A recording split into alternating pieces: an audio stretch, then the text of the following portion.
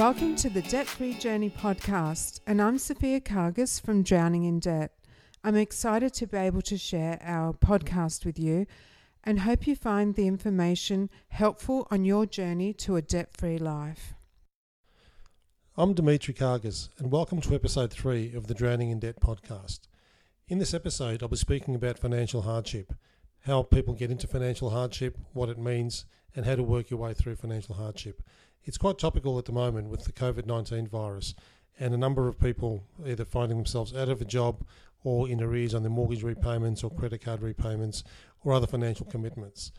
Being in financial difficulty is not something to be ashamed about. It's something that can happen, and there are certainly extenuating circumstances, as we can see at the moment, which causes someone to find themselves in this situation.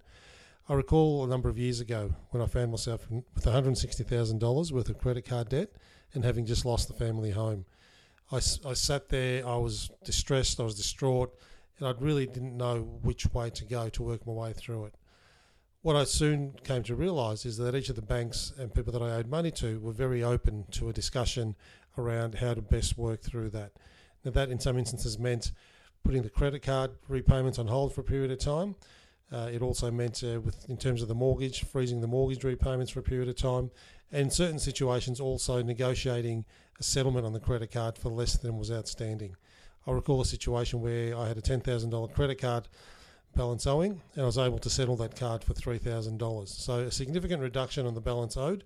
It worked out well for me because it allowed me to settle the card for less than I was able to, and I guess the bank took a bit of a haircut on that, but they were able to get something for what was an aging debt, and something where, in all likelihood, they may not have been able to recover what was 30% in the end. So the financial hardship process is a tricky one because it's really an emotional battle that comes from within around, okay, so I find myself in this situation, I'm in arrears on my cards, I'm in arrears on my mortgage, what does that mean? How do I face into it? I'm embarrassed, I'm humiliated. And we've seen a lot of people reach out in the last few weeks finding themselves in this situation, predominantly off the back of the COVID-19 virus. But in many instances, the virus, I guess, provides them an opportunity to come forward and seek some support and seek some help during these difficult times. So the financial hardship process is really a fairly straightforward one. The first step is to, I guess, conduct an analysis of your income and expenses. The banks call it a statement of financial position or a personal financial summary. So each of the banks vary in some respect on what information they require or the format they require it in. But the document sits under the financial hardship section of each of their websites. It's not too hard to find, and in many cases it's fairly user-friendly and can be done online. So the first step I had to take was to sit down, took about half an hour, and completed the financial summary. And I was able to use the one summary across each of the banks when I was applying for hardship. So I guess you're looking at your income as the first instance, and where you're not working or there's been a significant change, you mark that up. And then I guess there has to be full transparency around your expenses. So that's from your mortgage, your rent, your groceries, the school fees. I won't go through each one of them in a lot of detail, but the process requires full transparency, honesty, and decency in the discussions with the bank. If you are withholding information, it will come out because in many cases they do ask to see 3 months worth of your bank statements to verify that you are in fact in hardship. So our view is that there needs to be full transparency in the discussions with your banks or your creditors, and that allows, I guess, for a fairly good outcome and a fairly well-intended conversation. From that point, we submit the hardship application, and there's a few options that can take place here. The bank will either decline the hardship option. Now, they're required by law to respond to you in writing within 21 days. So they're going to decline your hardship option. They can come back and request further information as part of their assessment, or they can accept your hardship application, and that can take a variety of different forms. Again, it will either mean putting part of your debt on hold for a period of time, either through interest and principal repayments. If you've got a credit card, they might put your interest on hold for a period of time, or they might have seen situations where they reduce the interest rate from 20%, say, down to 10%. So they halve your interest rate and they put your repayments on hold for a period of time to give you time to catch up on your arrears. That will involve, in many respects, the card being placed on hold, so you'll be unable to use that credit card if you take that approach. But again, alternatively, we do still believe that is a good outcome to the extent that you're so indebted, and the 20% interest rate is certainly causing you to fall further and further into arrears. The other outcome there is, I guess, also the home loan. The home loan, they can either put your payments on hold for a period of time, and that will be added onto the loan. As we're seeing at the moment with the COVID-19 response, the banks are giving customers that have lost their job the opportunity to stop making repayments for a period of time. Now, that doesn't mean that the bank's waiving those repayments or that interest. All it means is that it's being added onto the loan. So by way of example, if you've got a $500,000 mortgage and you're paying $1,500 a month in interest, and you don't pay for 3 months, that's $4,500 of interest that will be added to your loan balance. So if you're owing $500, after 3 months, your balance will be $504,500, being the initial $500,000 you started with, plus the 3 months worth of interest expense at $1,500 a month. So it's giving you a bit of a break. It's not saying you don't have to pay the money back to the bank, where we've had some inquiries on that basis. The bank's waiving interest for the next 3 to 6 months, and the answer is no. All they're doing is deferring it and adding it to your loan balance. So if you are able to meet your repayments and you've got a surplus, even though you're not working, we would encourage you to try and meet those repayments to the extent that you're able to, but not to the extent that it's taking money away from your ability to live and run your weekly and monthly lifestyle expenses, your groceries and things like that. So it's a fine balancing act. But the hardship process, effectively, we're putting your repayments on hold and giving you time to either catch up in terms of your repayments, or you might seek and obtain a new job somewhere. But it's also a critical time to review your expenses whilst you're going through this hardship process. I've seen situations with clients where they're in hardship, but they're carrying $2,500 in car leases. Now, the banks are very reluctant to speak to us and be accommodating in situations like that, where the client is carrying large discretionary expenses, if you like, holidays, car leases, things that are not mandatory in a day-to-day sense. So it's a critical time to review your expenses. I recall when I went through this, I sort of started from scratch and I cut a lot of stuff out, whether it's your Foxtel or your Netflix. Nothing should be sacred during this hardship process, and it certainly gives you an opportunity to reset, review your expenses. And it really is a family discussion if you're part of a family and you've got a broader commitment.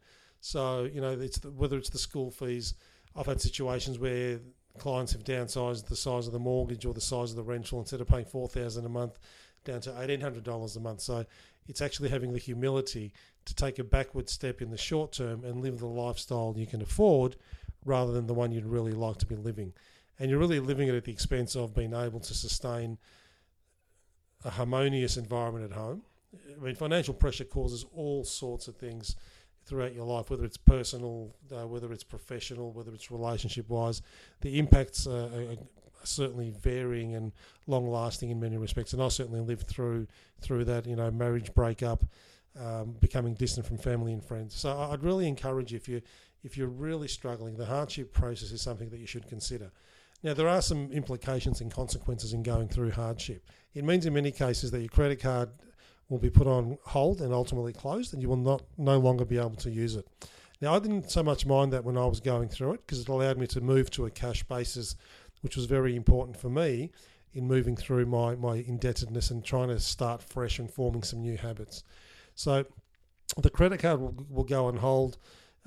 If you're able to refinance the credit card onto your home loan, that might be an option. If you're able to move it onto a balance transfer for a lower amount, that's also an option. But again, these should all be considered as part of a broader strategy. Now, so the card is likely to be closed. Your mortgage, if you put that on hold, again, there's implications. You won't be able to refinance for potentially 3 to 6 months, because anytime you do go for a refinance or a loan application, they're going to want to see your last 3 to 6 months worth of statements. So if you're missing some repayments, it will show up, and the banks, as part of their comprehensive credit reporting obligations, will also report any payment delays or payment arrears or missed payments into the credit reporting bureaus. So it's something to be aware of. It's not something that should really deter you from going through a hardship application process, because it's designed to give you some space. we've seen a number of situations with people that we support where the banks put the repayments on hold for 3 to 6 months, wind back the credit card interest rate back to zero for a period of time to give the client an opportunity to catch up.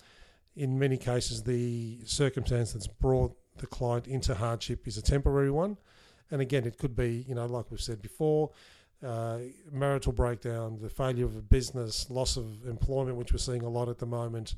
It could be a medical condition that's required time off work to treat the issue and expenses towards your medical rehabilitation. So there could be a variety of different things that causes someone to consider and contemplate financial hardship.